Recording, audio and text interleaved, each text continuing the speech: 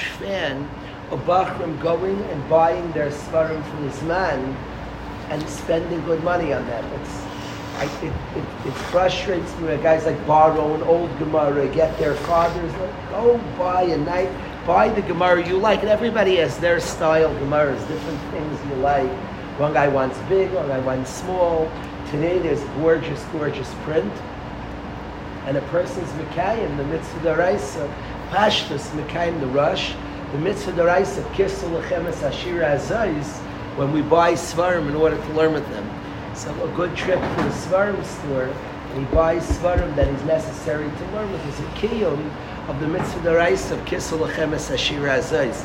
It's important to me my kids go and buy the Svarim they need, not borrow, not get a hold of, there's a sefer that you need, and you go buy that Svara to learn it. That sefer to learn is a kiyum of Kisel Lechemes Ashira Azayis. So we will have that opportunity. The Volkwitzes, when David was very sick, the Volkwitz decided they wanted to write a Sefer Torah B'schus, the Fuah Shleima for David.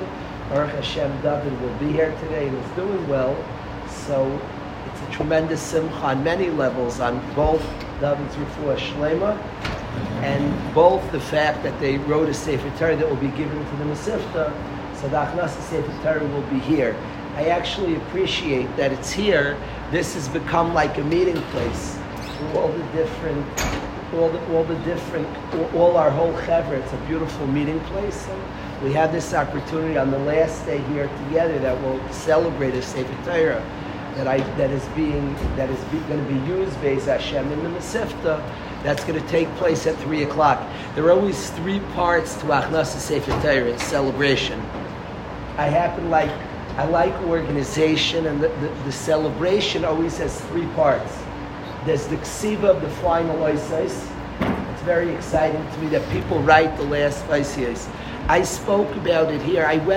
The singles had Achnasa Sefer Torah in Detroit. And I went there. It was an incredible day. It galvanized the community. It was amazing to see it. It really brought the whole killer together. And the singles wrote, Aaron was there as well. How beautiful is that celebration? And there are 3 parts always. I said over what the Rav there said over, and the finishing of a Sefer Torah. So it's actually very cool to me. People spend a lot of money to write Sefer Torah. And the ksiva today is gorgeous. You look at the ksiva, it's literally perfect. The amount we've advanced, that we have Sefer Yirei Hashem, it speaks a lot about where Klal Yisrael's up to. We have very talented and good Sefer writing Sefer Torah, and the ksiva is stunning. You look at a Sefer Torah today, and maybe from early years, and not everything, you don't try to glorify everything that was. We're allowed to have good things today. And the ICAs today, to say that they're written better today is like an understatement of the century. Anybody who's seen old Sifrei Torah, and today we clearly have more Sifrim. People have worked hard and perfected the craft, and the ICAs are stunning, the real beautiful ksiva. And people put tremendous money and invest a lot to write a Sefer Torah. It's always cool. They sent a message up to me today that they don't want any youngsters, they just want them holding the Sefer's hands. I totally get them. People spend a lot of money, and then some guy comes up and fills an ice. Now the truth is the Sefer makes outlines and you just do in the middle, but it's awfully scary. The Sefer is beautiful, and guys come up and write it. I say, this is a personal thing. I'm not holding somebody's. I don't like shows. I'm not saying there's not something to this, and their gedolim will hold. It just doesn't fit me. It's not my shtick. I'm not holding your arm. I'm either writing it or I'll make you my shliach. It's hold for a picture. They say hold his arm, and you hold the Sefer's arm. I can't wrap my mind too much around that. Am I writing or you're writing? I don't mind that he writes. I'm very pressured. My handwriting is horrific. But I also appreciate a lot. I wouldn't mind if a couple of chevra actually write the ice. I appreciate it's pretty crazy that a beautiful Sefer Torah, and then the ice that finish it, that make it kosher, you call people up, messy guys like me, and they write it. I think that's remarkable. It says something that to complete the Torah with all our imperfections, the Yid completes the Torah, and each Yid writes his ice, and that's mashlim, the Sefer Torah. There's something very deeply, profoundly instructive and beautiful about that. L'maisa today, we'll see each person, you can't time on anybody, what they let, what they don't let. It's not, I didn't invest all the money, but but that's always a fascinating part. So the first part, V'achnasa Sefer Torah, is people being called up to write the Isis. So that's a beautiful, I always find that beautiful, the finishing of the Sefer Torah. So we'll call people in. There's always beautiful, heartwarming songs celebrating the completion of the Sefer Torah. That's part number one. Then the part number two is to dance with the now freshly completed Sefer Torah. Usually you dance it right to the Aron. Over here, we're not going to dance it to Durham. It would take a long time. It's quite a long walk. So we're not going to dance it to Durham. I don't want dancing in this building because I'm simply worried I don't want the building to fall down. So we'll dance, I think we're writing it under the tent, and we'll dance it around the campus till this building. We'll bring out the Sefer Torah, and then we'll stop right when it enters this whole building, and then we'll carry it up without the fanfare to the Aron Kodesh. I just don't want the building to come down, but we'll bring it, put it in this Aron, which is housing right now, has been the Aron for our minyan, and then eventually we'll transfer it to Durham for the Zman Beis Hashem. So that's part two of the event. Part three of the event is the Sudas Mitzvah. You can then celebrate it, sit down to a Suda. I specifically want to focus on David. His own refuah shlema. The Sefer Torah was written to celebrate and to be a schos for his refuah shlema. I can't wait for Aryeh. I'm going to ask Aryeh publicly. You would sing David, about King David, about David HaMelech for David Volkowitz. I thought that would be very, very fitting and pretty cool. I think in general, the theme this summer has been journeys, and I think Aryeh's song of David HaMelech is incredibly matim. Have you heard Aryeh's song yet, right there? What's the song? Oh, okay, so you'll hear it. What? He made a song, David. It's called King David. Aryeh Barnett made a song. Called David. Yeah. We were listening last night to your other song. It's an incredible song. What? Yeah, what I need most. You have a guitar here? Hey, do you? Does anybody have a guitar here? 1 second. Oh, shit. Yellow. Thank you, Shraga. I like what I need most of a lot. No. We were listening last night in the car. Very precious. So that's Rabbi said that all this will take place. We'll start at 3 o'clock. It will go till about 5:30. I think that again the three parts. I just wanted to be my Diad Olam what's coming today. So these are the. What's the third part? The third part is the Suda. The third part is the Suda. Specifically here, I want to focus on David. During the Suda, we'll ask some of his friends. I'm sure Ashi will speak. Which will follow. Aryeh, which will follow. You first have the Ksivas Isis, the dancing, and then a beautiful Suda. Ashi is very close to David, and I'm going to ask him to speak. Yes.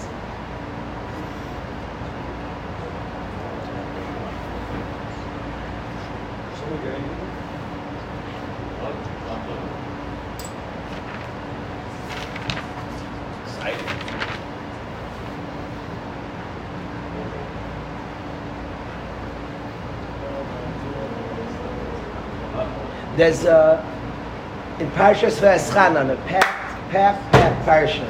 You know that Aseret Hadibros and Parshas V'eschanan, tremendous parsha, a very cool parsha that we're really departing in the week of Parshas V'eschanan. But I want to tell just for a few minutes. There are a few things in V'eschanan I would love to get to, but I want to read a pasuk that we say every single day. That all of us twice a day in Kriyas Shema Sami, we read twice a day, and there are words in the pasuk, simple pshat, Rashi's second pshat, that I want to review. A big theme this summer has been about everybody's journey, Masay.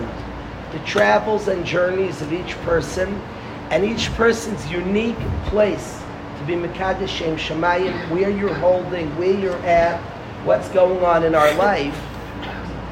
And there's a pasuk in the parish in the Torah. If I had to sum up Tehillim, I would sum it up. And I always love that Rashi sends you to Tehillim. I laugh that Rashi quotes. It fascinates me. Rashi quotes one pasuk in Tehillim. He could have just said Tehillim. To me, if I wanted to sum up the whole Tehillim, it would be this pasuk. It makes me like smile. I still have a kash on Rashi. He quotes one pasuk in Tehillim, Yaakov. To me, this is the whole Sefer Tehillim. I can't understand. Rashi brings one pasuk. In Tehillim. You should just say Tehillim. But the pasuk we say every single day, we describe to serve Hashem b'chol ma'adecha. B'chol ma'adecha, simple pshat means all your money. That's the simple pshat. The pshat is all your money. Now Rashi brings another pshat.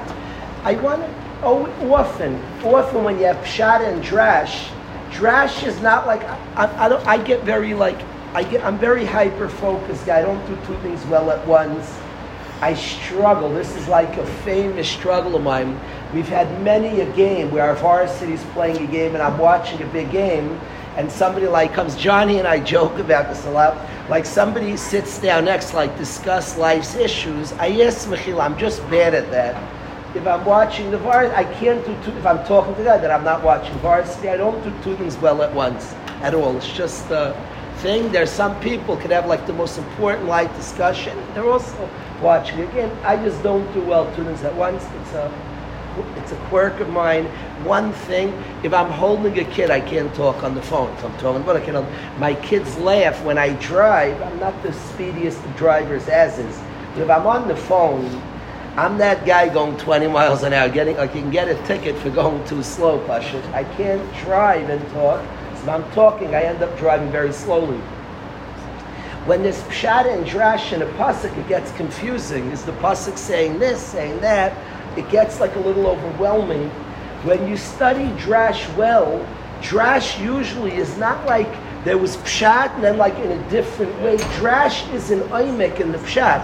There's a certain layer in the pshat that hits drash. It's not a different pshat. It's just deeper yet.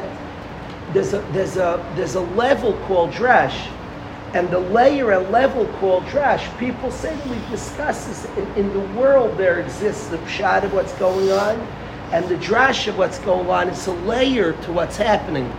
This instead of talking theoretically, here would be a place to express it. B'chol me'aydecha means to serve Hashem with all your money, Yaakov. It means all your money. The drash Rashi brings, that's simple pshat. B'chol me'mayncha. Hashem gave us money. Utilize money to serve Hashem. Our money, are all the gifts of money Hashem gave us, are meant to serve Hashem. Davar acher, Rashi brings another pshat. B'chol me'aydecha is b'chol midu shumaydid l'cha. Whatever Hashem measures out, whatever conditions of life, serve Hashem in those conditions.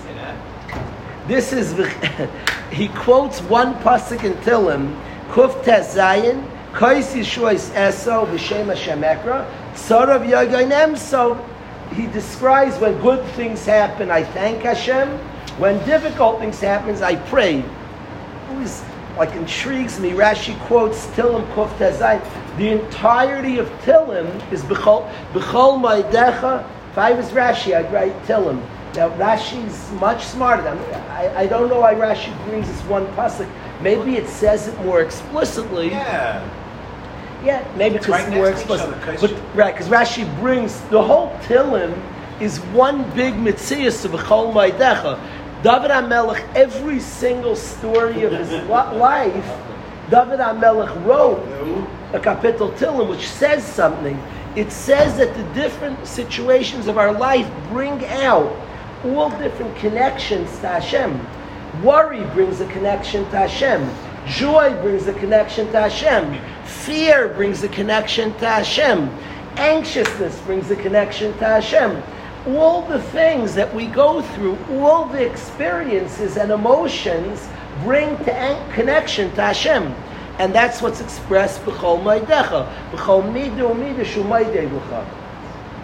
Now, of course, as Manny taught us this summer, by what it says they were more into their money than their children, that the money represents, for anybody who gets it, money represents the conditions of life. And children represent what you turn the conditions into. Money are the conditions, are the tools that Hashem gives us, all the different tools, and children represent what you produce, the payros that you produce from those tools. So to understand, the pshat b'chol maidecha, serve Hashem with all your money. Davar acher, like a drash, is all the conditions of life. Because that's what money is. Money means all the tools and conditions of life. And learning how to take all the different conditions, all the different circumstances of life, and turning it into the service of Hashem. All the different, somebody's worried, the level of prayer and kivui, and that comes from that, from an angst. Tremendous things come from that angst. It's interesting, just because we're getting closer, the week of this month, really a few days more, I could literally come out to the point of nausea. There's like a tension and a nervousness and it's hard because you feel like all these difficult feelings of nervousness about the year, but it's also very good energy that you could do things with. It means you're amped up. It means it's meaningful to you.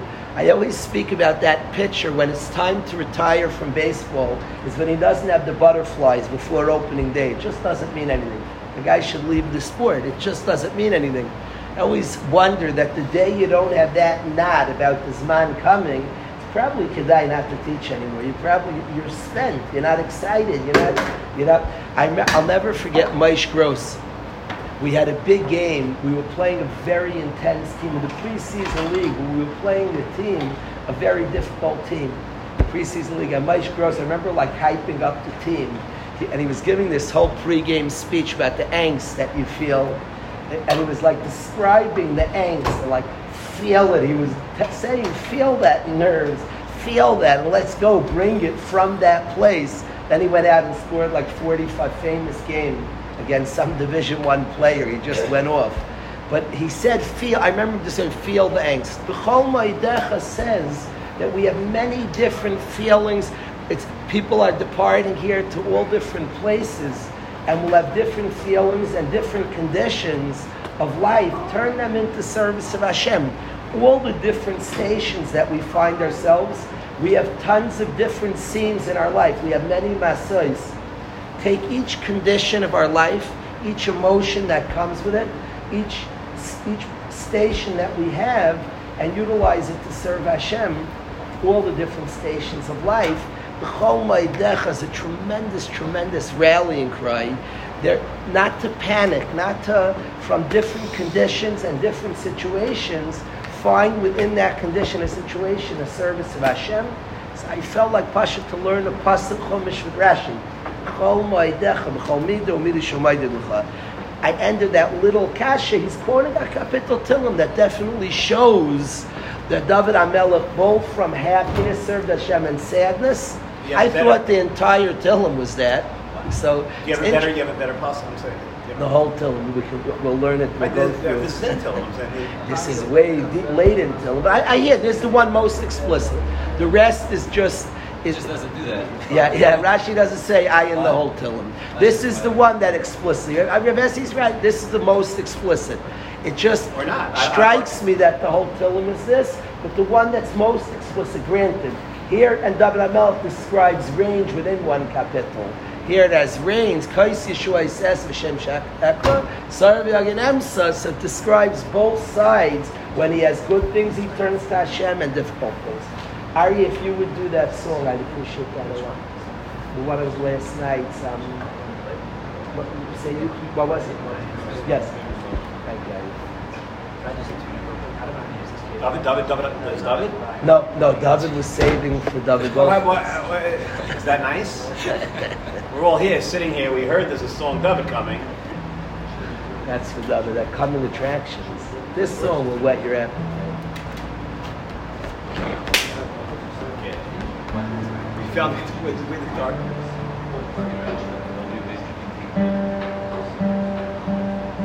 Yeah, it's all good. Are you doing it? He's got enough.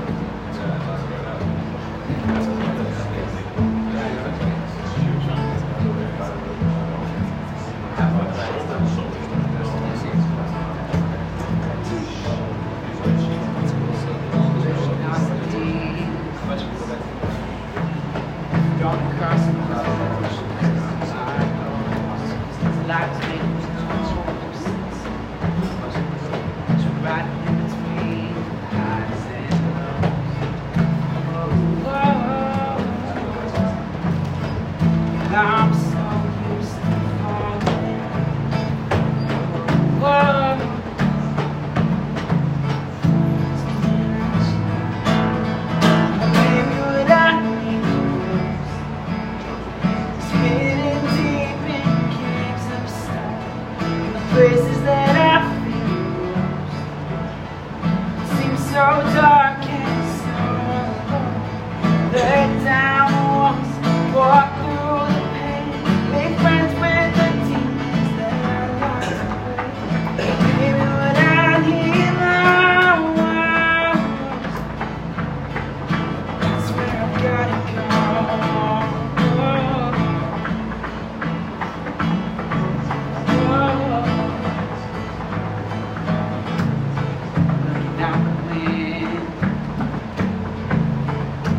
Celebrate your flags, unburdened by the edge. Nothing in the past to keep in my bad night. Whoa, lying awake in the moonlight. Whoa, keep quiet in my mind.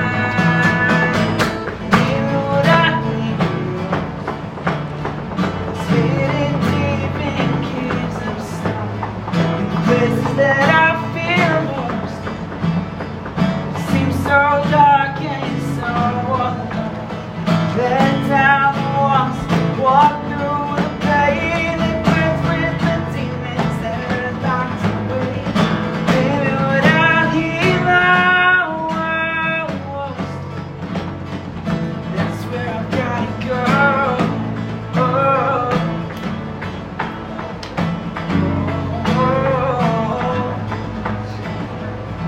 I remember being young, full of hope, full of wonder. You close your eyes once, and when you wake up, you lost it all. But I've been feeling, finding meaning, and it slowly starts the healing. And I was searching, finding pieces of everything I left behind. Baby, what I need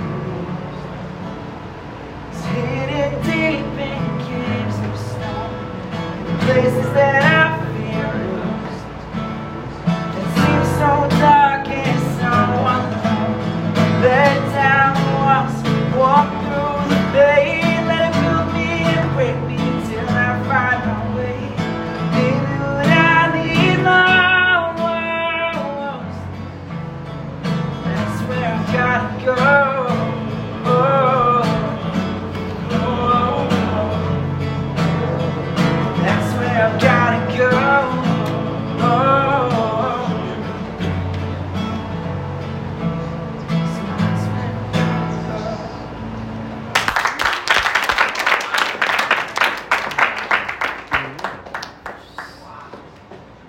Wow.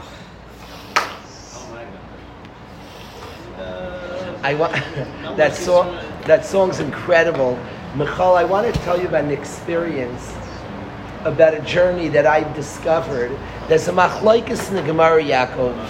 It says a pasuk in Mishlei, Daga b'lev ish, a worry in the heart of a man, Yisichena. The smartest man who ever lived says Yisichena, one word. What does Yisichena mean? Machlokes in the Gemara. Either it means Yisichena lacherim, talk about it, or it means Yisichena midaita, forget about it. Now, whenever you see a machlokes in Shas, Manny, it's unlikely to make it mikatza la katza. You never try. Yeah. You never. Certain times I'll do things during a shir. I remember Ezzy, I take off my shoes, I'm like, oh, he got me, okay. So as the coffee comes in, like,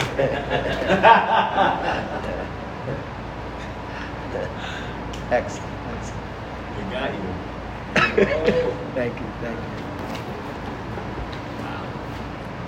The rule was all imitation. And this rule, I should have told the guys before Color War, this is not a breakable rule. This is like, literally we should put in any play or skit, and this is for your own self. Imitate, geschmack, only do somebody you love. Never veer from that, never. Because I have seen in my life times that people bury somebody. And there's hate there, and you can embarrass somebody. If you love somebody, you'll just be ava. You'll come out, geschmack, as we feel here, guys, imitate Rav Aryeh and Rabbi Rasa. It's cool, ayava. Never imitate somebody you don't like, because it will just be hate. I think we've all seen it. I've seen color war plays. I'm thinking of 2 instances where somebody was literally buried. It was like Mavazah, somebody, the rabbi, and the intention was to do that. It was to get back. So it's a very big principle. Never imitate somebody you don't love. If you're even parrot, don't imitate. Don't do it. You love the person, imitate, no problem. Is the poking fun about the outburst at the football game, is that too far? Geschmack, it's all people do that. So just make sure that rule, that unbreakable rule, you love the person, you won't go places, you're not angry, you'll be geschmack. That's why there's such a good feeling. Taylor Maskim to the room. I remember also when you said that, everyone could clearly tell the difference in the crowd. Sure, 100%. Now we've seen the vibe. Right, Franks, you've seen plays. I've seen 2 plays. They were going here. They killed them. You just kill somebody. Don't imitate. You don't love the person. Don't go near it. I don't care how good your imitation is. I don't care how geschmack and funny. Don't go near it because you're gonna hurt the guy. That will be the vibe. You're trying to hurt the person, and you'll be successful. You'll be successful. I've seen it twice where somebody was disgraced. And they were trying to disgrace it. Just a good rule. Maskim Yaakov. I think it's an easy rule. Love the person. Then it just comes out. It's so wonderful. It's Yitzi and I banded. Yitzi's spirit was like on cloud 9. He said he made it. He was made fun of, and we banded in a deep way. Gedal Yitzi Atayim, it was like a big day in his life. But you won't go to places naturally. You won't go to bad places. It'll just be geschmack. That's like the rule to keep in mind. You don't love somebody, don't imitate. It won't end well. It won't be well, and there'll be negativity in there that you're trying to communicate. Don't do it. First time you say you won't need I should have said before. It's a good rule to keep in mind. Back to here, it says a machlokes in the Gemara. What to do if you have a worry in your heart? Do you tell others? Yisichena lacherim, do you share it with others, or yisichena midaitai, do you just forget about it? Now, I want to say, from my own experiences, there's a machlokes in the Gemara, there's no psak in Shulchan Aruch to this machlokes Yaakov. Now, I am very skeptical. Any machlokes in Shas, you always make the machlokes less, not more. You don't assume they argue mikatza lakatza. And I'm extremely skeptical that the man Da'amar who said Yisichena midaita means just push it away and don't ever think about it. I'm extremely skeptical that the one who said talk about it doesn't ever mean sometimes the time to let go. I want to say my own experiences. I have watched, this is all on the Talmud of the guys, and I have watched people have something in their life that they've buried, a difficulty, a trauma, a difficult situation in their life, from stress in the home to any other types of traumas, and it doesn't work to not talk about it. I have seen many, I'm past it, Rebbe, you know, the house was done past it, you're a liar. You're a liar, you're not past it at 16, at 25. If you didn't cry a lot about it, it's not true. It's actually, I have seen this, and guys have experienced it. It's controlling. It's amazingly controlling you. Because you're not dealing with it and feeling it, it's not just to say it. You could tell, I could tell when a bacher says it, that's called a wall of words. That's also not the goal. Guy said it. The goal is to experience it. When he cries about it, when he's in touch, he could say what happened. Guys have told me things what happened, like he told me it's raining outside. He said crazy stuff. He's not there, he's just not present.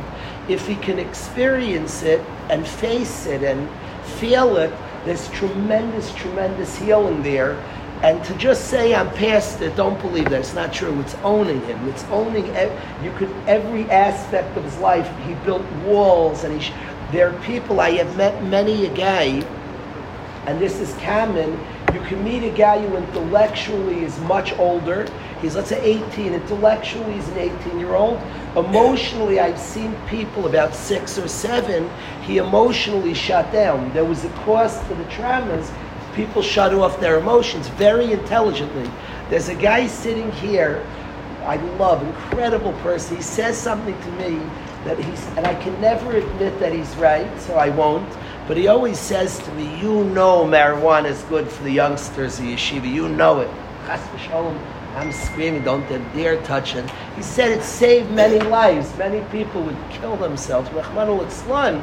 It's been a lifesaver. Now marijuana is not good. But the guy is saying, and there are many people that have vices with vices, without shut off emotion, they wouldn't survive. They're at ages they can't be on the body, a very simple flight behavior. I heard an Israeli soldier describe, he was captured by Arabs, they were torturing him, the things they did to him, I read what they did to him. The simplest, they were pulling out teeth. They were pulling out, but much, that's like the most minor thing they were doing to him. They were torturing him, and he said he didn't feel anything. He had a place he escaped up here, and he said it's what prisoners do. He said he was somewhere else. He literally was able to have such a dissonance. He wasn't there. He said he did not feel crazy pain. You escape in the brain. And Hashem designed us to protect ourselves, that we have escape mechanisms that were not there.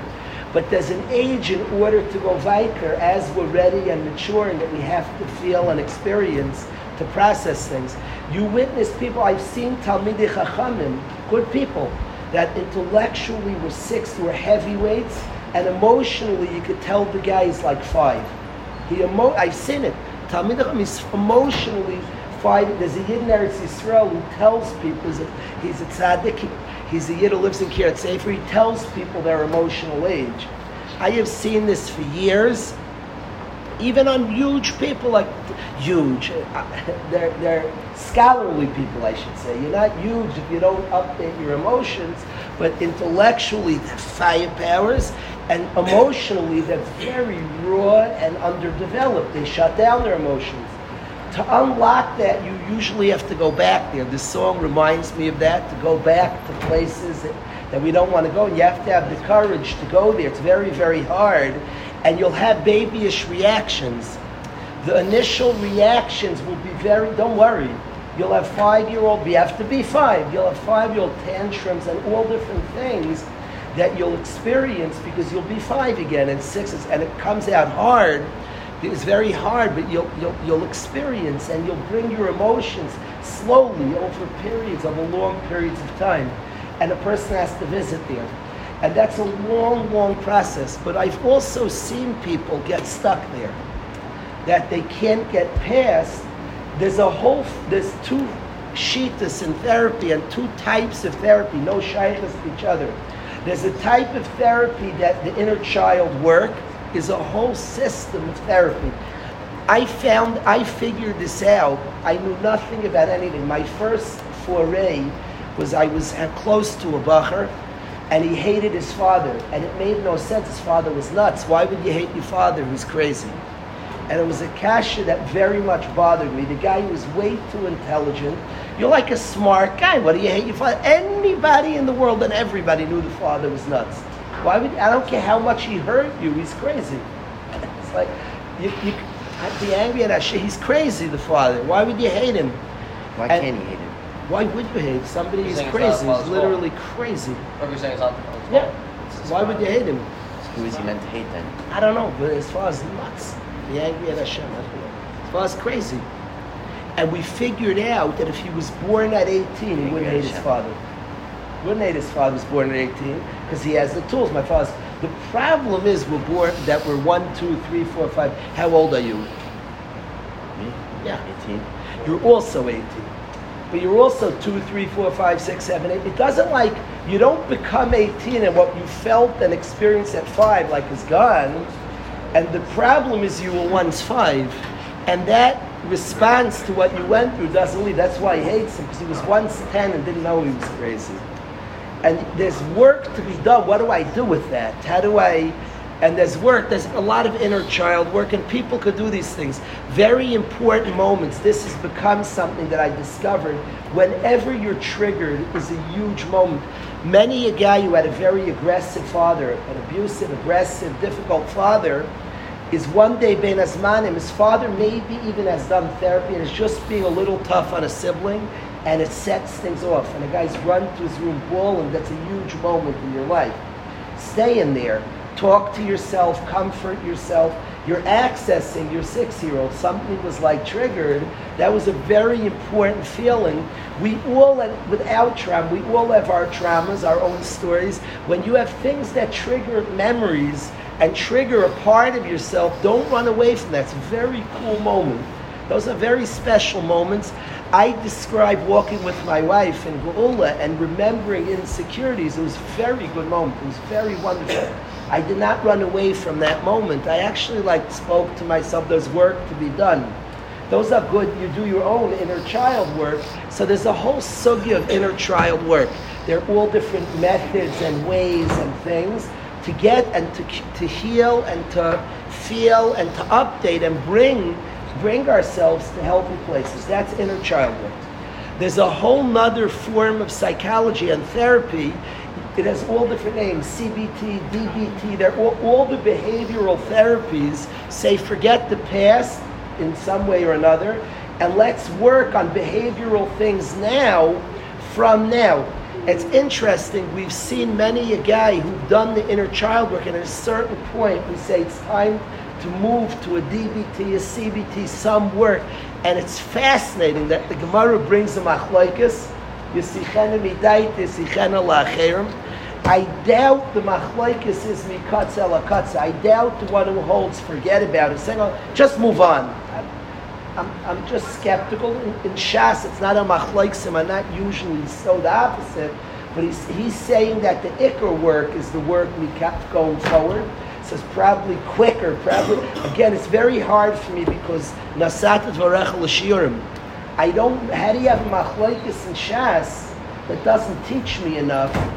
So I don't know, how much, but maybe what the main emphasis is the machlokes. Could be that's what the machlokes.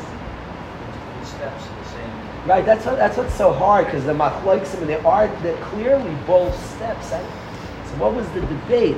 Everything in Shas is clear, but is coming to clarify what was the debate. One says forget. It's amazing that there's one says talk, one says forget, move forward. And there are two approaches in therapy. I don't know in the machlokes, so what would they mefarish? What the ikar is, it could be focus. It could be what the ikar focus is. It could be the main focus has to be one says, amikam blah blah. I don't know. I don't want to shtup. The Gemara is saying something. The Gemara is saying something. It's my chaser yediyah. We have to learn it better and understand. But it is rather fascinating that we've seen both these aspects. The willingness to visit, but also the courage to move forward, not to get stuck there. We have seen people become so focused there, they're not willing to step forward. the ability and the willingness to step forward is the sichena midaita. There is a certain kayak, there's such a thing, and you have to you can tell a friend it's time to move forward. It's time to move. You can tell a friend that. We've seen amongst the chevra, I've seen friends tell friends, move forward, grieve, move forward. I've seen guys tell them, it's very, this is like fascinating. Halacha is the basis of all our lives. In mourning, there's a halacha that at certain points you're allowed to get a haircut when your friends yell at you. And to me, the way that reflects friends saying, let's move forward. Come on, move forward. It's time to move forward. Wow. And the halacha that you can get a haircut in the morning when your friends yell at you, let's go. Mamish is so Why don't reflected. we just go around saying that to people, like in the morning? It's so funny. Mo Muller asked, why doesn't everybody just say to a morning? I think it's nasty. If you're not close to him, it's mean to say it to a guy. I think if you're close, you could put I your think I arm. appreciate it. So I wanted one of the most amazing conversations I ever saw in my life. Top five. I'm visual. Top 5 pictures up here that I have. It's like a gift of my life that I saw. My Oma went through a difficult life. She was 16. Her family was murdered. She was an almana from a very young age. She married a man much older, as many people did after the Holocaust. And Lamaisa, she was an almana. She lived alone for many, many years. And she was a courageous person who built a beautiful life. And that was my mother's mother. My father's father was a wonderful tzaddik, and he was married over 50 years to a wife who was a very special person. She passed away in a car accident. And he was struggling for the will to live. He wanted to join her. He didn't want to be here anymore. And he was at one point, it had been many months, and he was groaning, and I had the chance to see my grandmother, talk to my grandfather. I was the only one there. And my grandmother, I remember where I was standing. I could picture I was on a lawn somewhere. And my grandmother said to my grandfather, gave him stark musser, that you have to push forward. It's stark. She wasn't a big talker. She didn't say a lot. And she was a quiet person. And she said, stark, this 90-year-old lady, upper 80s, 90-year-old, said to this man that it's not, you have to push forward. Gave him musser, stark. You have to push forward. That's that. The friends are goyer. It's time to get a haircut. Now, Mo asks anybody should just say to a mourner. I don't think that's appropriate. A friend who gets you and actually mourns with you, with the person, can say to the person, it's a very touching halacha, and says it's time to get a haircut. They're saying something. That halacha, everything's in halacha. Our halacha is so deep. That halacha that friends say to the guy is what I've seen a lot in yeshiva. I've seen friends, but you can't say it to a guy, move on, if you didn't let him be there and you weren't there with him. But there is a place where you hold the guy's hand and you say, let's go, buddy, let's go. I've seen it. There's a time and a place to say, move forward. Let's go. You've been there. It's interesting. There's words we say Friday night. Ravlach sheves be'emek habacha. You have dwelled long enough in the valley of tears. I have seen many a friend say to a friend, Ravlach sheves be'emek habacha. You've been there long enough. It's only a friend could say this to a friend. It's a very complicated thing to say. The Gemara has 2 approaches. There's such an approach, and even the Mandamar who says talk about it, again, holds of an approach like this. I don't think they're arguing to extremes. I don't know, but I feel barely that I'm not. So what's the machlokes? I leave room. Somebody has to get the pshat, because there's a machlokes in the Gemara that's saying something. So if it's just both are true, okay. So what did they say? Maybe the focus, the emphasis. I don't know. But Aryeh's song's ma'ir me that. I want to move on in Parshas Va'eschanan. I would like to continue in Parshas Va'eschanan.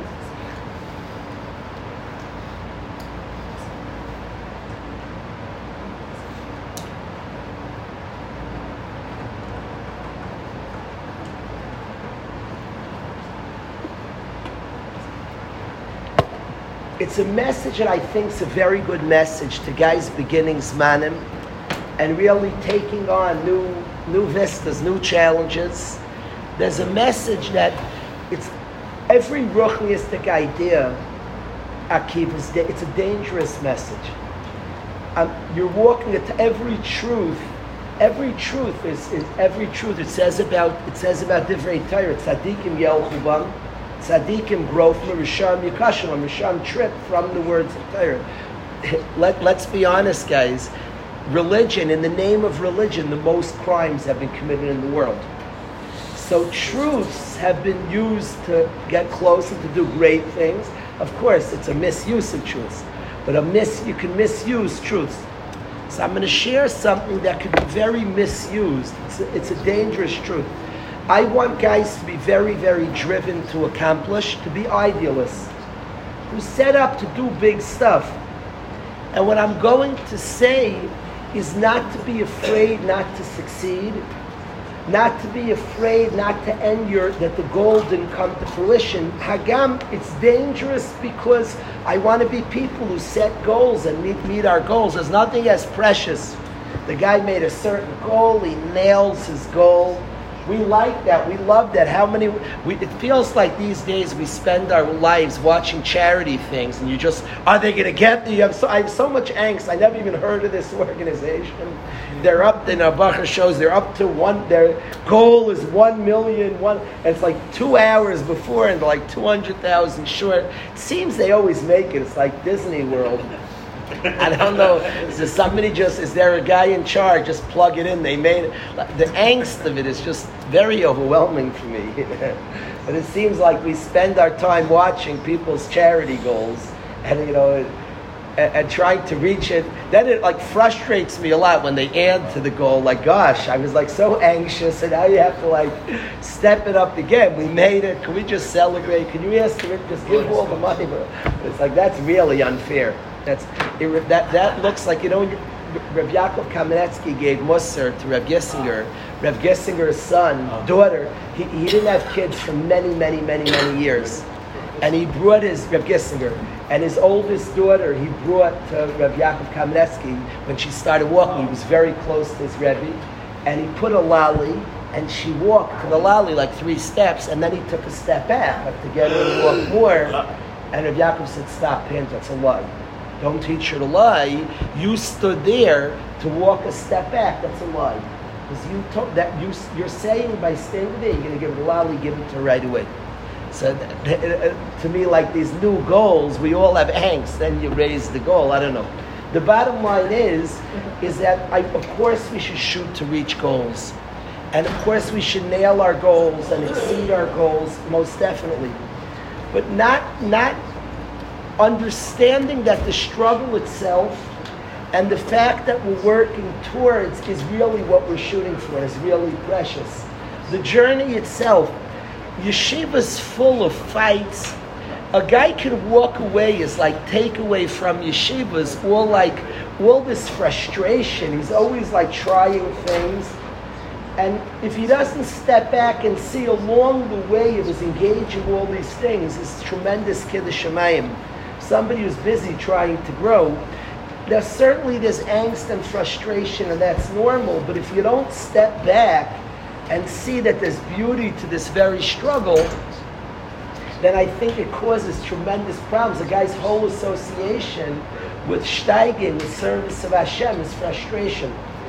Moshe Rabbeinu, the guys know that any Gadol book I always run. That's the first thing I read the last day of their life. I think it's the most intriguing. The last day of the Gadol's life is wildly fascinating. These parashas in Dvarim, we're reading Moshe Rabbeinu's last 5 weeks of his life. And whatever Hashem records here is obviously very, very pronounced.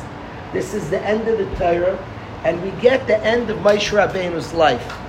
And one of the last things we're told about Moshe is Moshe's heroic separating 3 cities. It's in Parshas Va'eschanan. And Moshe Rabbeinu separates 3 cities, even though they don't work. For the Ari Miklat to work, you need to separate all 6 cities. There's 42 lesser Ari Miklat, but 6 more powerful. Well, in order for the Ari Mikvah to work, you need 3 in Ever Ayardin Elisha and 3 in Eretz Yisrael. Moshe Rabbeinu separates the 3 in Ever Ayardin. Hagam, the ones in Eretz Yisrael, are not effective. And we spoke about the Gemara in Makkos. We've learned in the summers where Rai Thaler has taught us the Gemara about Moshe Rabbeinu's desire for mitzvahs. Ayev kesef lo yisva kesef, and he loved mitzvahs. And the Gemara describes Moshe's love of mitzvahs. He did it even though it wasn't effective. Why did Hashem?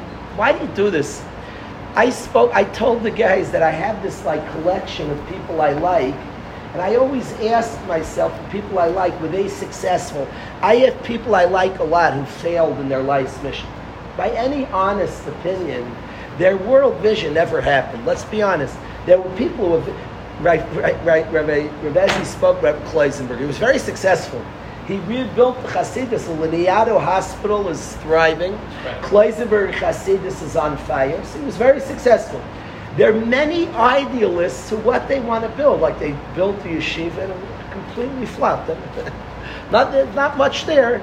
And there are people that I consider heroic. I don't like discussing it because it's a very You look up to them just as much as the other.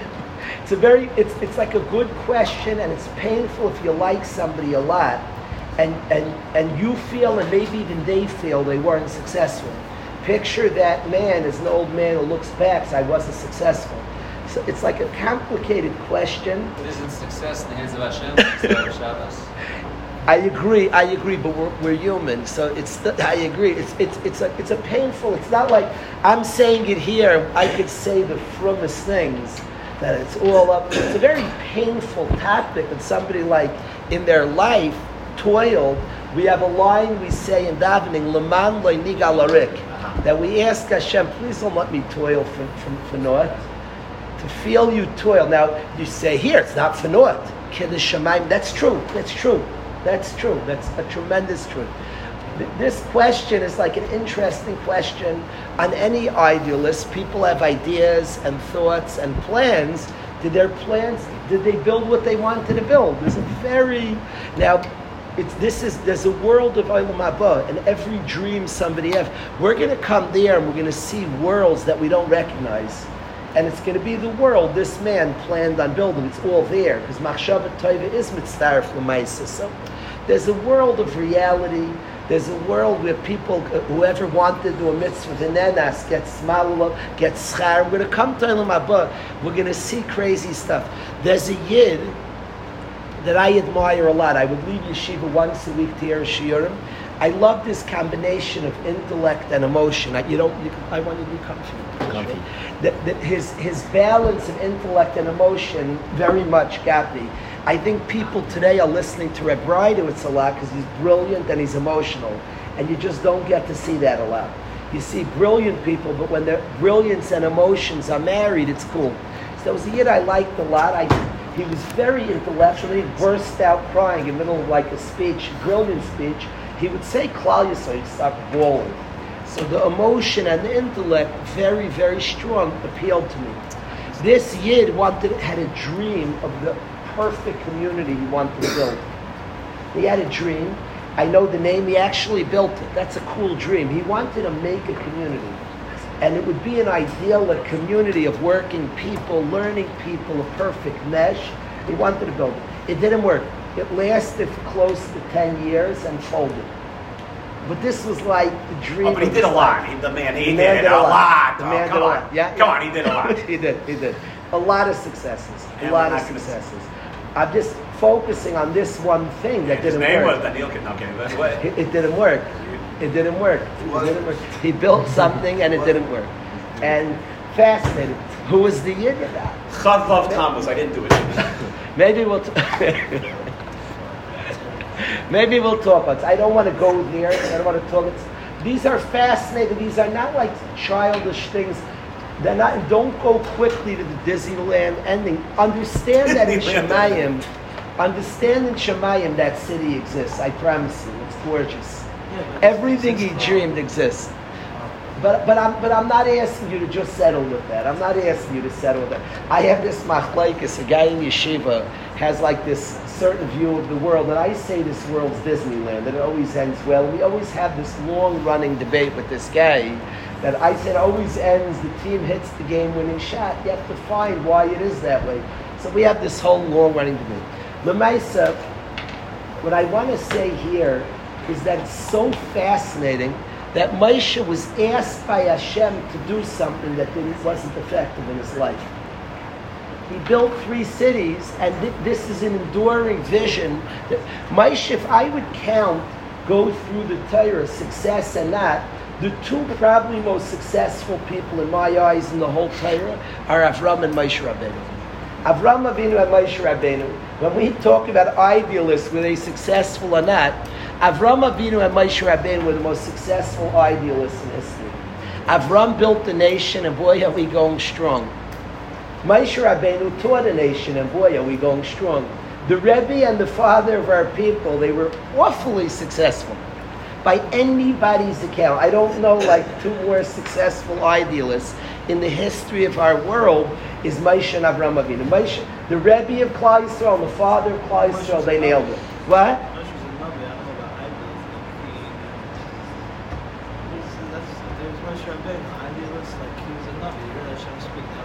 He became a Navi. You're not born a Navi. He was born in... He wanted to be Moshe Rabbeinu like that. Of course. Avram's dream, it's always a mistake. Moshe wasn't like opportunistic. Moshe was Vayar B'Sivloisam. He wanted to help Klal Yisrael. Vayar B'Sivloisam says that Moshe Rabbeinu saw it. He was Doirish Toiv Lamai. Moshe We're describing somebody who felt different than everybody else, the pain of the Jewish people. Yeah, Vayar B'Sivloisam doesn't say in anybody else. Because we picked him. That's why he was picked. So it's a mistake. Avram Avinu didn't like, hey, it happened to him. I don't think it's because of Vayar B'Sivloisam. Moshe Rabbeinu, it happened to him, took us out of Mitzrayim. He was the one who dreamed of taking us out of. That's Vayar B'Sivloisam says. But he dreamed. Here, Moshe Rabbeinu's dream was to take the Jews out of Egypt. How do I'm not allowed to say what I want. It's Vayar B'Sivloisam. We have to accept. Vayar B'Sivloisam said that he was consumed with the dream to end our pain. That's what it says. That's the Torah, right? It's not written like an Art Scroll book. We have to write the Art Scroll book. That's how the Torah writes. Is Vayar B'Sivloisam, you should spend hours, that Moshe's dream was to free our nation. And Eureka, what was he asked to do? Free our nation. Light bulbs. Vayar B'Sivloisam, so clearly this was his dream. And then Eureka, Hashem gave him this dream. But the bottom line is these 2 great idealists were very, very successful idealists. And yet, Manny, I'm very intrigued that one of Moshe's final acts was an act that was very not completed. Very not completed act. He separated 3 cities, and his life, he never saw... I don't know what work it took to separate these 3 cities. I don't know what signs they put up, what housing they constructed. The Torah is not an Art Scroll book. You have to do the work yourself. The Torah says Moshe. I picture the last Moshe's the. You have to picture Moshe Rabbeinu is the Rebbe of Klal Yisrael. I picture Moshe in his dungarees. I don't know if he physically constructed. There was mass construction. That's the Torah is saying something. So Moshe, one of his final projects, he's doing remarkable construction and leading. He's turning the Ari Miklat to a viable place, a place of housing that can house murderers b'shoigig. They can live there. So I don't know what they build. Yeah, highways, a lot of work. There's a whole... the Torah doesn't describe all this stuff. It just says, Az Yavdil Moshe. And then Moshe, he signed an executive, separate the cities. All the work, I don't know what it takes. I don't know all the work and effort and energy. But one of the great mitzvahs that Moshe concluded with was doing all that work. Again, I don't say he physically did it. He probably had workers and whatever it took to oversee it. But one of his great last acts was something that never came to fruition in his life. And there's something about that that's tremendously powerful to know that many things we set in motion and we put and we try, and people have children and people have Talmidim and descendants, and there's things yet to come. The tremendous beauty of creating, of starting. It's a Mishnah. Reb Tarfon describes a life of pressure to do Ayon Katza Malacha Meruba, but he says Lo Yalecha Malacha Ligmar. The job, the task is not always to complete it. Set it up, and an enduring memory of Moshe Rabbeinu is immense work that just put in motion something, that just allowed for people later. When he was done, there was not one murderer living there, and it didn't assist anybody. It was just he died with empty cities there that didn't have any meaning or purpose, and to be completed later on. But I think the enduring memory of Moshe Rebbe, that there's work that a person could do and put in, that they won't necessarily see all the payros of it, and that's precious too. In a world of Rahman Alibaba, he wants our heart, he wants our great effort. The efforts that we invest are tremendously valuable, and forever we're supposed to have a picture of this, a successful idealist, of a project that he died unfilmed, not finished, an unfinished project that, by the way, was later on finished. Later on it was finished, an unfinished project. There's something to me, that visual, and in the last 5 weeks things get magnified. And specifically one of the last deeds of Moshe Rabbeinu was this visual of working tremendously hard in a project that he never saw. He never It was saw intended to be incomplete, though. Yeah. Hashem wanted us to have this picture, 100%. Oh, you just 100%. you just snagged.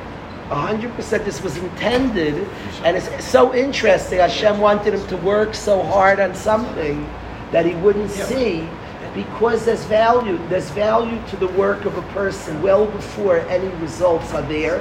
And it's important that a picture of one of our greats is heavy work, that he never saw it come to fruition. And that's an important part of the sincerity of a person. I want to say that all our journeys we're beginning, don't be afraid to take serious things on. Don't be afraid not to see it complete. Now, I said it's dangerous. This message could be very empowering to take projects on, because you say, so if it doesn't work, so I was an idealist. If it doesn't work, that's what it's, the intended effect is to say, so it doesn't work. What could happen, and the negative thing, is to be very casual about things, that it doesn't matter, not to give your best effort, to say all that matters is I tried, and you can, like any truth, it can be misused. Not to put in an effort that's like powerful and thorough and serious, so it could be misused, such a thing. I'm saying it as people set sail on new journeys, on new goals, each one as people set forward on new years, not to be afraid to shoot for a lot and to try to build a lot, not to be afraid of failure, really not to be afraid of that. The enduring picture of one of our leaders is something he built that Bechayev didn't do anything. That's an enduring picture. La'achar Ma'aseh, there was tremendous gains. That's good to know. That's exactly what you should know. That there's much construction comes. It's interesting to me, and there's a phenomenon in the world of Reb Shayla that people are running to his kever, and anything like La'achar Ma'aseh, there's a lot that people are running there and getting some chizuk, is this same point. Put in and invest. There's something called eternity. There's netzach. Put in and invest. Don't be afraid whether it will succeed. Don't be afraid. Of course, making tremendous efforts for success. Of course, trying to see through mascha b'mitzvahim lo'yigmar. But of course, but not to be afraid. The efforts themselves have tremendous power. Who knows how many people have tried and made efforts to do so many things. We don't know what causes siyata d'shmaya, what causes success. We have no idea. You see somebody, I have seen very small people build big things. You know, it's probably the truth of the world. I have seen people that are tiny build big yeshivas, big organizations, and they're not big people. There was some grandmother who was very big, and she had like big kavanas, and by the way, she died, all her dreams, she had a big plan. Like Hashem took like a little spark of her idealism, passed to a great-grandson. He builds like a big chesed organization. In Shemayim, it's the great-grandmother's chesed organization. Yeah, of course. obstacles. Moshe Rabbeinu died, and the city he constructed, a lot of his work in his life, sat there and everybody looked at it, and when he died, it was like pretty tragic. Like the 3 cities he sat by, like people like, it will yet see the light of day. It will yet see the light of day. One of my kids doesn't like when I talk like this. So you're breeding being unsuccessful.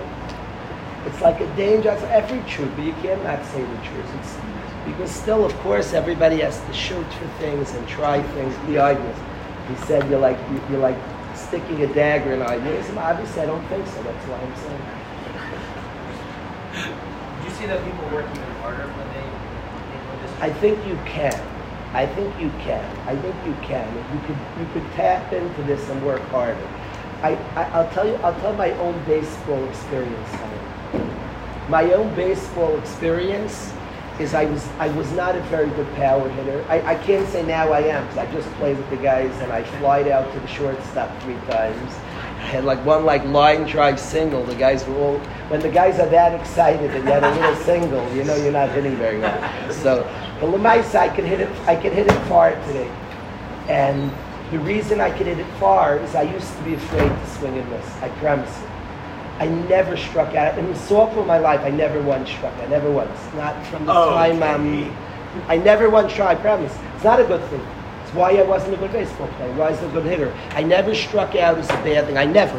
Not from 9, 10, 11, 12. Never. I played a lot of baseball. I never struck. It's very bad. Because I didn't want to strike out.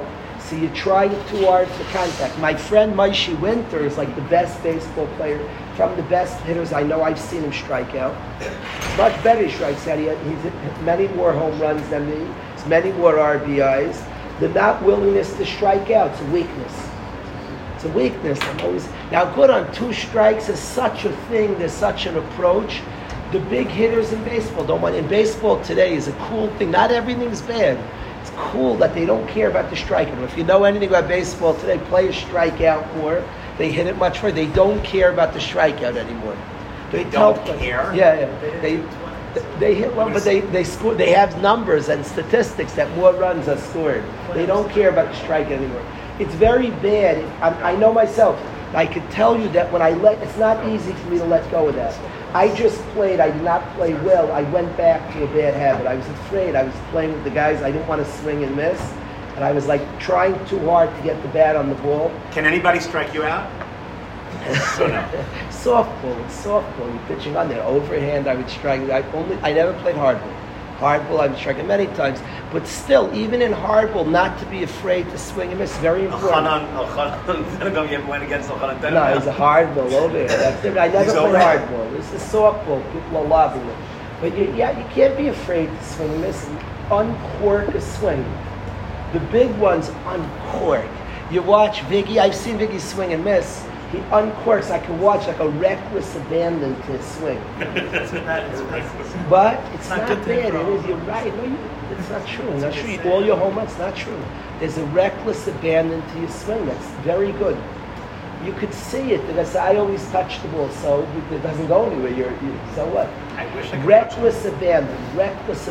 Let go. Reckless abandon. Let go. Swing. So I think with this Chaim, people's afraid for failure stops at 10. This guy is a nimshal, right? Of course. Okay, where we people's afraid of failure. They don't swing hard. People are afraid to fail, so they don't swing hard. They're apologetic, 100%, because they always want to touch the ball. So that stops. A lot of good things are stopped because of people's unwillingness to swing and miss. So you swing and miss. I'll be happy to go down looking. Met fans, the worst picture in history was a player who went down looking. It's a famous Adam Wainwright for the Met fans. Ask Johnny about it. Where's Johnny? We know about it. The bottom line is this willingness to swing and miss is not a bad thing at all. It's not just not a bad thing. So when we speak about that in the world, that not everything gets completed, so you swung and miss. It's the swing, the fact that you're swinging and playing, you're very in the game. In the other way, you're not fully in the game. You're watching the fans, you're not in the game fully. The fans are too part of the game. You swing and let loose. I've done this. I can crush it. I've hit home runs. I've hit in that park we go to. When I was young, I never would have hit over the fence. Yeah, and I could do it, but I have to get in that thing. Knock it off on it. Stop trying to make contact so hard. Crush it. But if I'm like in that zone, like trying to put it on, I came back now trying. You hold back your own swing. You're just trying to uncork it. Basketball. Dan Stein is a reckless swing. I watch it. But it'll also look bad sometimes. Sometimes I'll swing and miss. Baseball's Yeah. easier than life. Of course. I'm just happy to make Right, tell someone But his whole life is fighting and then just yeah. Greats have swung and missed. Any great has swung and missed many times. You never made it to NC. You know the Daring Greatly thing? Say that again. The Daring Greatly. What is that? Baruch Hashem, everybody is in the know. Hopefully everybody. Oh, she has the really?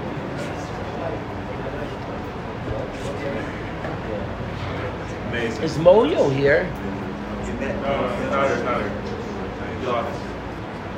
left. Yeah. What? I blew that song I wanted him to do. I blew it. What do you think? Rebbe, is it one of them? Rebbe Can has we do again though? Let's do our new song. this. I'm sorry. I was listening yesterday to the initial. It's great. Our guys, you talk about where somebody built 3 Arim and it sat there for years, and then the guys finished the deal. Let's do the Rachim without guitars. Do the Rachim. Oh, the new song.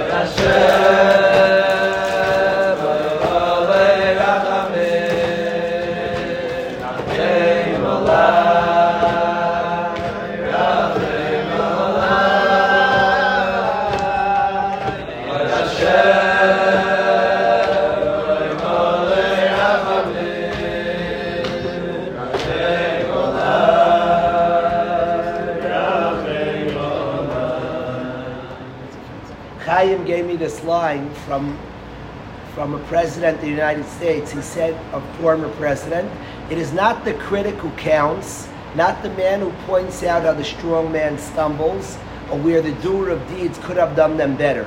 The credit belongs to the man who's actually in the arena, whose face is marred by dust and sweat and blood, who strives valiantly, who errs, who comes short again and again, because there is no effort without error and shortcoming, who does actually strive to do the deeds, who knows great enthusiasm, the great devotions, who spends himself in a worthy cause, who at the best knows in the end in the trump of high achievement, who at the worst, if he fails, at least fails while daring greatly, so that his place shall never be with those cold and timid souls who neither know victory nor defeat."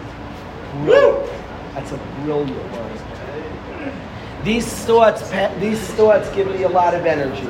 In a year, you try many things. You try many, many, many things, and it gives energy. What? Of course, yeah. You're going to succeed. You're going with the mindset to succeed. It's not a loser mentality. You're going to succeed. When you swing hard, trust me, I'm going to knock one over. I may swing and miss twice, the third one's going over. It's not a loser mentality. That's why you never struck out. It's not a loser mentality. It's just play baseball. Let's go. Is it one of those things The crowd is stopping you from playing baseball. Rabbi, I wanted to thank the dream of Sulam, the vision of Sulam. You talk about dreams and attempts. The vision of Sulam is exactly what the guys in this room kept to, and all the fun stuff is geschmack. The dream is to get together in the morning, learn Hashem's Torah. The fact that Rayfeller daily comes, beautiful to read Torah. I don't know, it's pretty, he puts up with my shenanigans, because we did not give a lot of time before what we're learning. And each year, I don't know when he had time to prepare the shiurim, because it was only quite last minute what we were learning. But the beautiful shiurim that we were zeichet to on Birkas HaTorah, and that there's discussions of Torah and conversations and arguments and just Torah studied, and then we have the opportunity to study Torah that we learn together in yeshiva, expand on old ideas, add new ideas.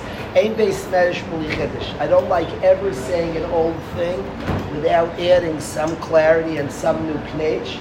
So to sit here and connect and attach to ideals that are precious to us, this is the dream that Sulam presents.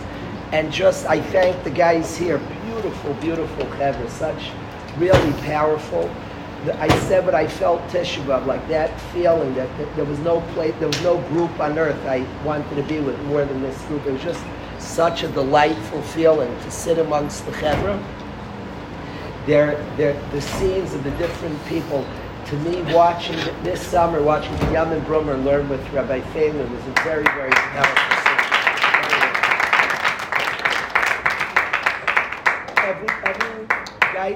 I want guys here to go into chinuch.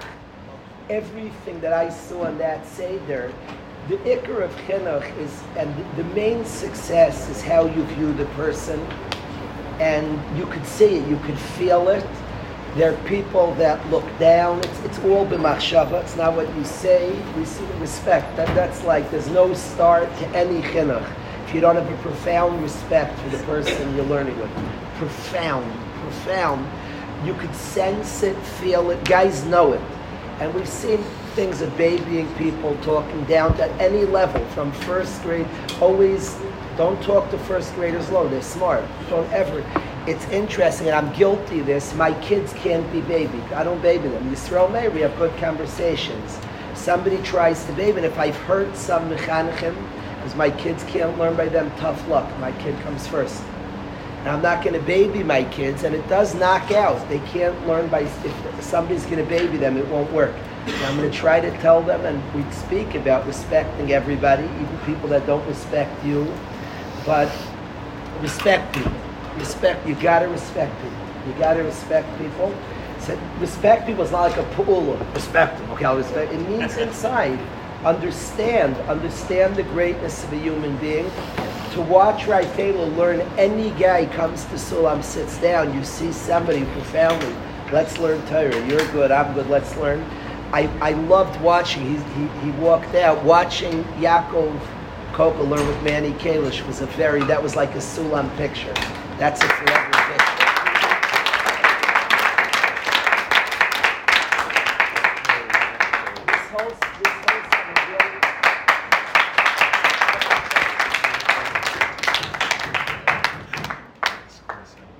We were Zeicha this summer just to join together with B'nai Torah. This is not connected to a school, it's connected to a nation, not a school. And to join forces with Sammy, to be together with Sammy this whole summer has been delightful.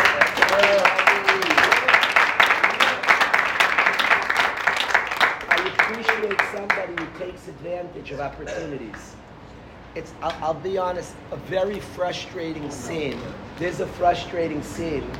I have this in yeshiva sometimes. Sometimes I'll give a Shabbos that I killed myself. I can give, again, I killed myself and some guy killed, I might have said 6 hours of shiurim. I'm much more impressed some guy listened to 6 hours of shiurim.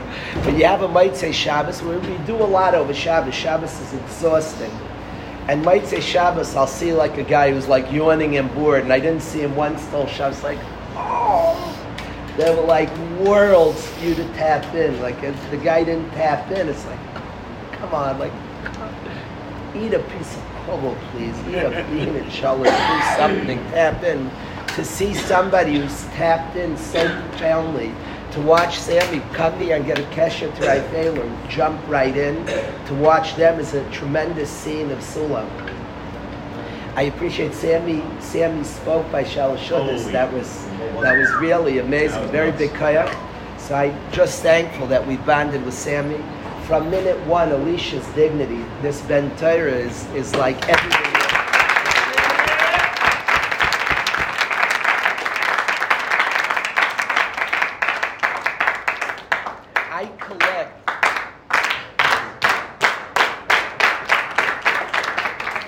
I collect in my life, always on the court, I get too invested and then my midas aren't good.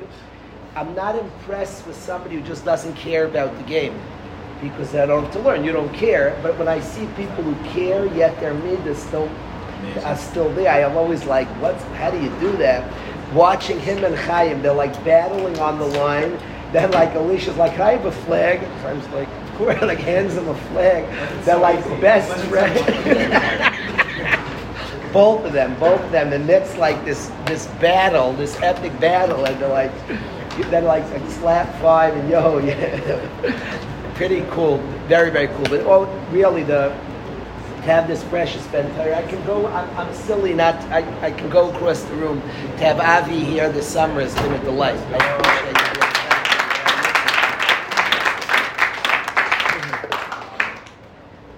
Yearly, we get to check in Sulam yearly. I'm thankful that Akiva comes here yearly. I think about Akiva a lot. This year, on Tisha B'Av, he was on my mind even more because of his family. On Tisha B'Av is a time that we think about tragedies of Klal Yisrael, and Meron was on my mind. And by us, all of Klal Yisrael, Meron was a tragedy of epic proportions. But by us, that Akiva lost his brother in Meron, and in this base medrash, there's even a zikaron of the Nilui for his brother. The fact that Akiva taps in and joins us, and to see Akiva, I'm speaking a lot about amidst difficulties, somebody growing and turning all the challenges of life. B'chol lo'edecha. And Akiva, somebody whose journey is like incredible, what he's done with all the different challenges of life. You see a developed Ben Torah here, a guy who's, when he comes to Durham and plugs in, and always like, are you kidding me? Somebody who's plugged in, and the beautiful, beautiful journey that Akiva is in the midst of, this beautiful, we're looking forward to the Chasna wing of the journey, and Suras Taivas, there should be B'Shah Tov Mitzlachas, the right one in the right time. But it's just really a pleasure to chance upon you here and to see the beautiful journey continuing. To be with Ben this summer from Seattle, to be with Ben.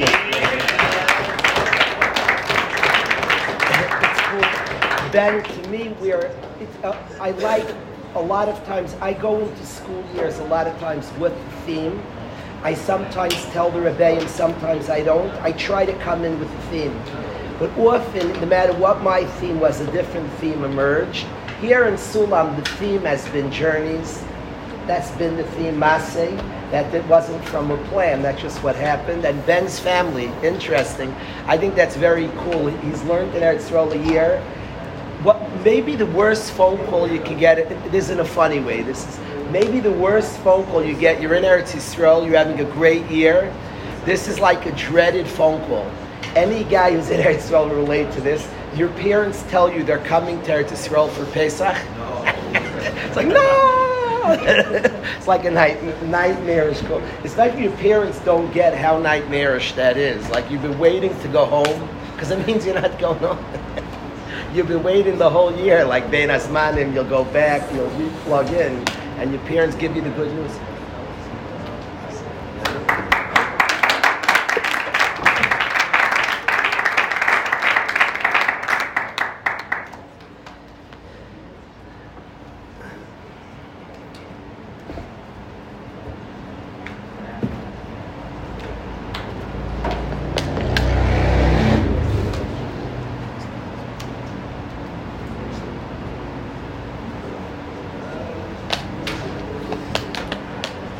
But I want to thank Ruben Yain is on the way out.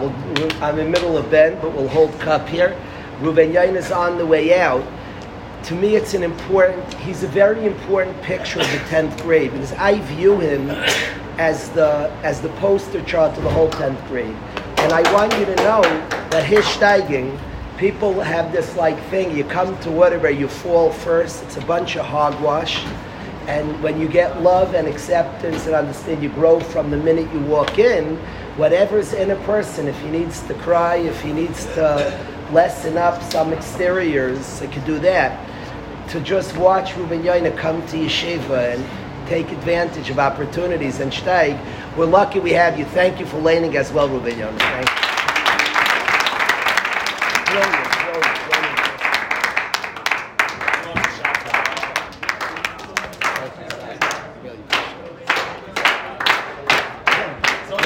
Thankful Sani, we get Sani checks in. It was very appropriate that on Tisha B'Av he pointed out a song that was missed, and then we sang it. It was like a gorgeous song, but he's somebody, we talk about emotion and channeling that. Sammy's somebody who's tapped in. Thank you for being here, Sani. Thank you.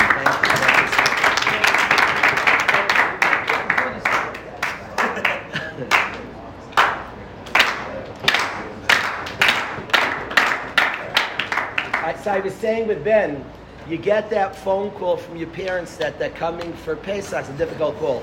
Ben got a much better call. They're actually moving to Eretz Yisrael for the year. That's not a difficult call, but it is cool to me, the different adjustments. We have guys in Yeshiva, Ben. I like thinking through the year. We have guys in Yeshiva who go to Eretz Yisrael, and the typical guy going to Eretz Yisrael is leaving his family, and it's a certain going off on your own. We have guys like Akiva Koltai, they went there, so the parents are there, and it's a game changer. I like thinking each person, and not everybody's the same, and it's interesting that unique opportunity and situation, the B'chol Ba'idecha, a year ago he learned in Eretz Yisrael, he left Seattle, went to Eretz Yisrael. Now his shtickle, he's going home to Eretz Yisrael, it's a different Avodah. These are different. There's a lot of differences in that avodah, and so it's just interesting to me. And we've spoken privately about that, but that's a unique avodah. All of a sudden, your brother's success you could be part of. All of a sudden, your father, you can learn with dad. There's a different opportunities. B'chol Ma'idecha type people, Ben. If you're not a B'chol Ma'idecha, you're stubborn to what you want it to be. But B'chol Ma'idecha says it's a different opportunity, it's a different situation. It's not like, let me make sure this stays the same. Why should I make sure it stays the same? B'chol Ma'idecha. There's a unique opportunity. Guys struggle in Durham that every year it's very different. The beginning is very hard because the older guys left. Aryeh is not there, the older guys leave, that's very, very hard. And it does change. Guys ask always, a certain ball player's not there, a certain singer's not there. The dorm counselors that like change the yeshiva. That's part of B'chol Moedecha, is learning the situation and saying, what's the steiging of that situation? What's the steiging? What's the talents? A new talent. One year we were a basketball yeshiva. We'll become tiddlywinks. I don't care. We'll get into kokolach if that's what's, you know, new things, new opportunities, new chances. So I want to wish Ben tremendous hatzlacha in this journey. I want to close. I want to ask somebody to come up. There's somebody who spoke in yeshiva, and every time he spoke, it was a tremendous impact on the guys. I want to ask him for a few minutes, 4 or 5 minutes, the guys to indulge. I wanted him to share some divrei Torah with the chevra. I want to ask Yehuda Zelman, this precious. Yeah! Oh, yeah! Might just start snowing. Literally been waiting all year.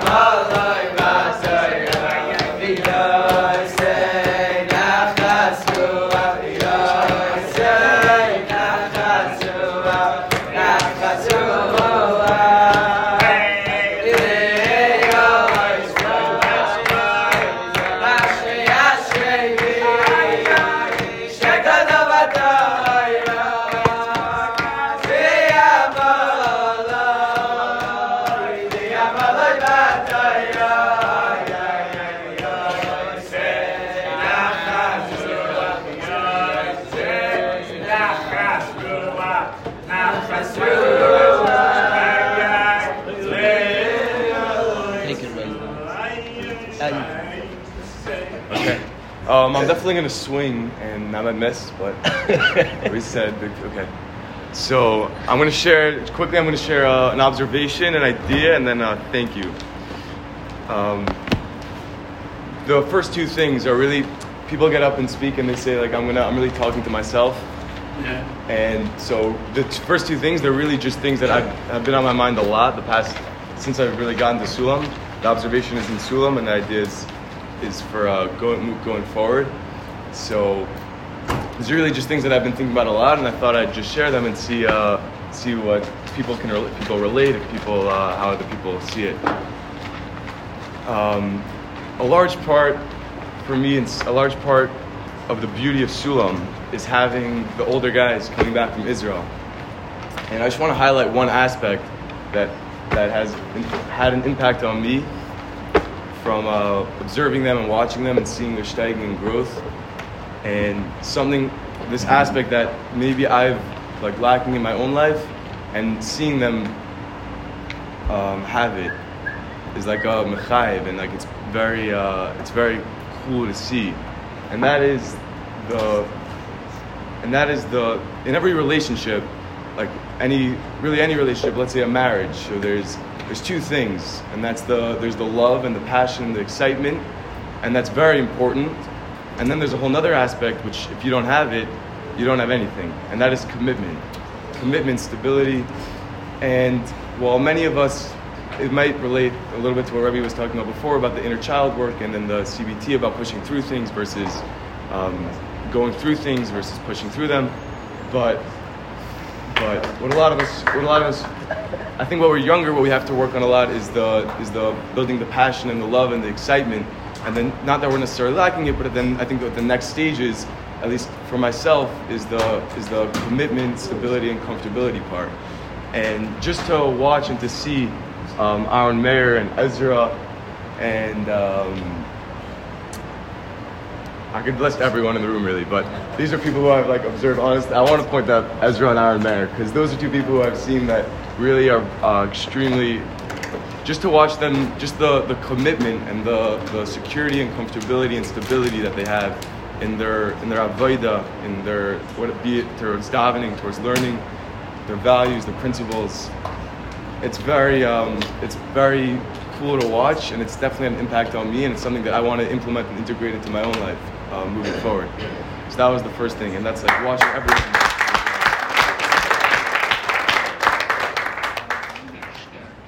That's the first. Now the second thing is just a quick idea. I think this is for me, and it might be coming from the Mechtav Melio, it might not be. I saw the piece a long time ago, but I don't want to blame it on him because I don't remember, whatever, it's a long time ago, so I think the idea is important regardless, and I think it's true anyway.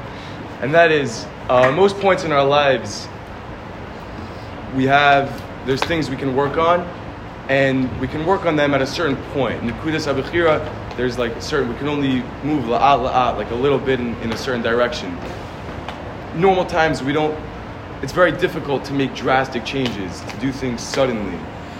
But there's certain points in our lives, the terminology he uses is Bechira Klalit. There's certain points in our lives where we're able to implement massive change. We're able to make a specific decision which changes the trajectory of our lives. And I think for a lot of us, definitely the ones, it's not that many, a whole bunch of us are going to Israel, not that many in the room, but at least those going to Eretz Yisrael, I think that it's like a time in our lives, possibly where we can make certain decisions and going backwards, like just make certain like commitments and certain decisions, which can really, if we stick to them, can really drastically change our lives. And it's like, I think it's a good time for that because it's not a word in skipping steps, meaning there is a conversation where you obviously don't want to skip steps, but it's a word in that when we do things for a while, it could be a good thing, we fall into certain patterns and habits, and schedule is obviously a very good thing and important thing, but also for the negative, we could fall into certain habits and patterns where we repeat the same things over and over again, and then it can be very difficult to break them. But I think, at least for me, there's like a certain point where it's Bechira Klalis, where we can make some decisions and commit to certain things and really make drastic changes. So I think that's for me moving forward, that's an important idea, and that might be relevant to other people as well if you're holding there at this time. That was the second thing, that was the quick idea. And the third thing I want to say, it's a thank you, and a group of scientists a couple years back wanted to know, they observed the hood in, I don't know where, but like some hood with African Americans, and they observed that most of them don't become successful. Like whatever the number is, I don't know, 98%, just end whatever it is, like just end up. Most of them just end up like staying in the hood, just doing the same thing, doing what their fathers did.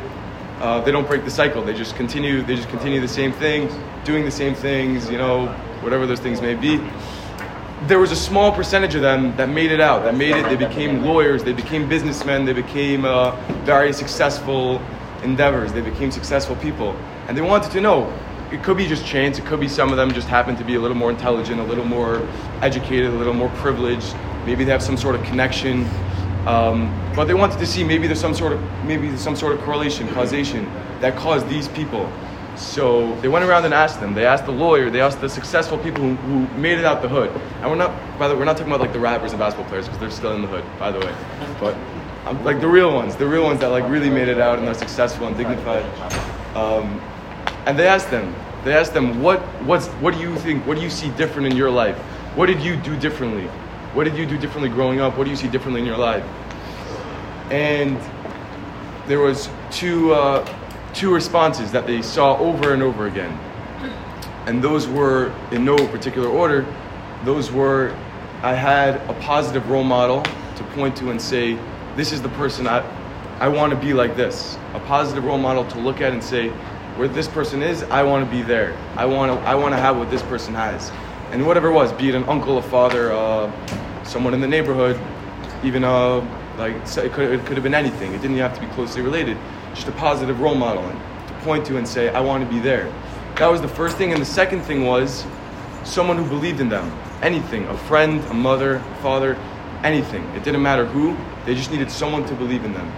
And I want to suggest maybe that the reason why where we are now is so hyper successful is because we have so much of that. We're overflowing with I look around the room now and I just see so many people who I look up to, so many people who I look at and like I want to be like that. So many, especially with the older guys, and back from Israel, and I say like I want what they have. I want to be not them, but I want to have the things that they have.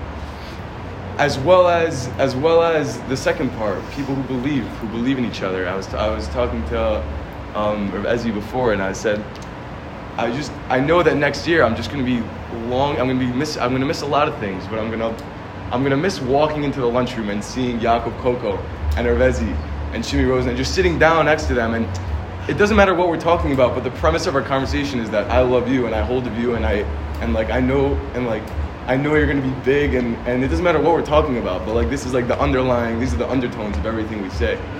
And I think just these two things have had this is obviously not why, but this is like maybe a small part of it. So, yeah.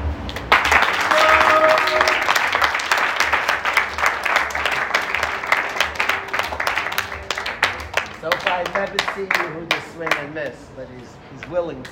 So.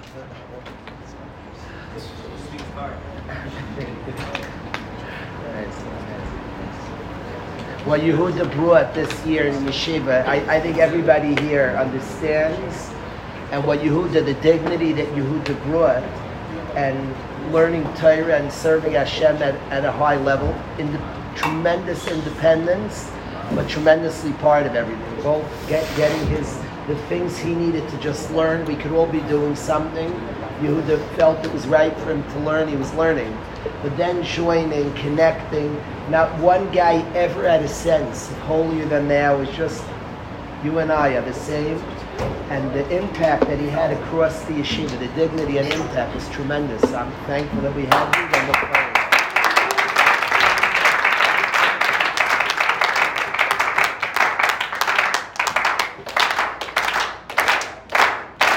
CJ, I'm asking you, Avi, Alicia, Ben, take care of Yehuda, Chevron. Take care of Yehuda.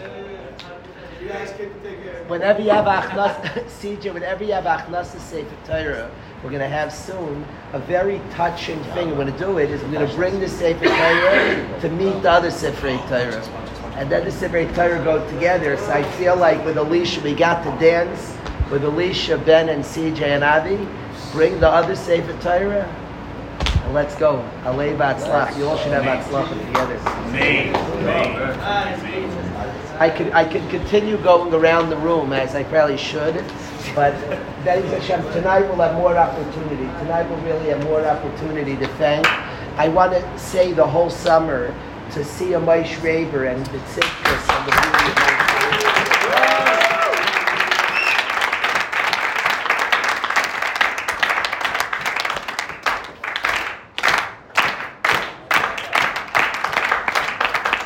That for most people who see Moshe, you see a humble, sweet tzaddik. I see a fighter. I see a dog. I see that's what. Just when I look at him, I have my own view of things. I see like a guy, a barroom brawler. That's my own view of Moshe. I happen to know him better than most. So I just want to say I have this funny thing, Moshe. There's two guys in yeshiva. If you look at them, one of them. Well, he needs surgery. But one of them looks like this scrawny guy, and he's probably maybe the best fighter in the whole yeshiva. There's a bacher in 10th grade. He looks like a scrawny guy, and he's a lethal fighter. He can kill somebody. The biggest guy in yeshiva told me, like whenever they fight, he takes him out. This little guy, he's a trained fighter. He's lethal. We have two guys like that in yeshiva who look very like smiley guys. And they're both just trained lethal fighters, like armed and dangerous. So to me, like you see Moshe, this sweet, humble person, I see like a warrior. I'm tremendously moved from Moshe's fighting and his battling and succeeding, the beautiful Ben Torah that he has built. A heart knows its struggles, and as such, others don't mix in the feelings of joy for the success. I love you, Moshe. Extremely proud of you.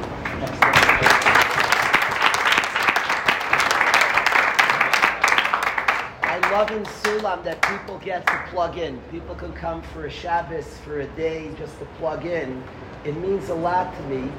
Me and Yitzi Freud met in the middle of the night in Borough Park. It's a long story. We met on the streets of Borough Park in the middle of the night. True story. Did I get there like 2, 3? When were we scheduled to meet? 7, 8 o'clock at night? You sound surprised, thank you. We met in the middle of the night on a Borough Park street, and I'm tremendously thankful for that meeting. And Yitzi, somebody, a hero, a real hero. Him and his mom are heroic people. and Yitzi checking in and continuing to check in with our Chabur. I'm thankful that he checks in Durham and checks in here. You're a big part of our Chabur, and I'm thankful you're here. Thank you, Yitzi.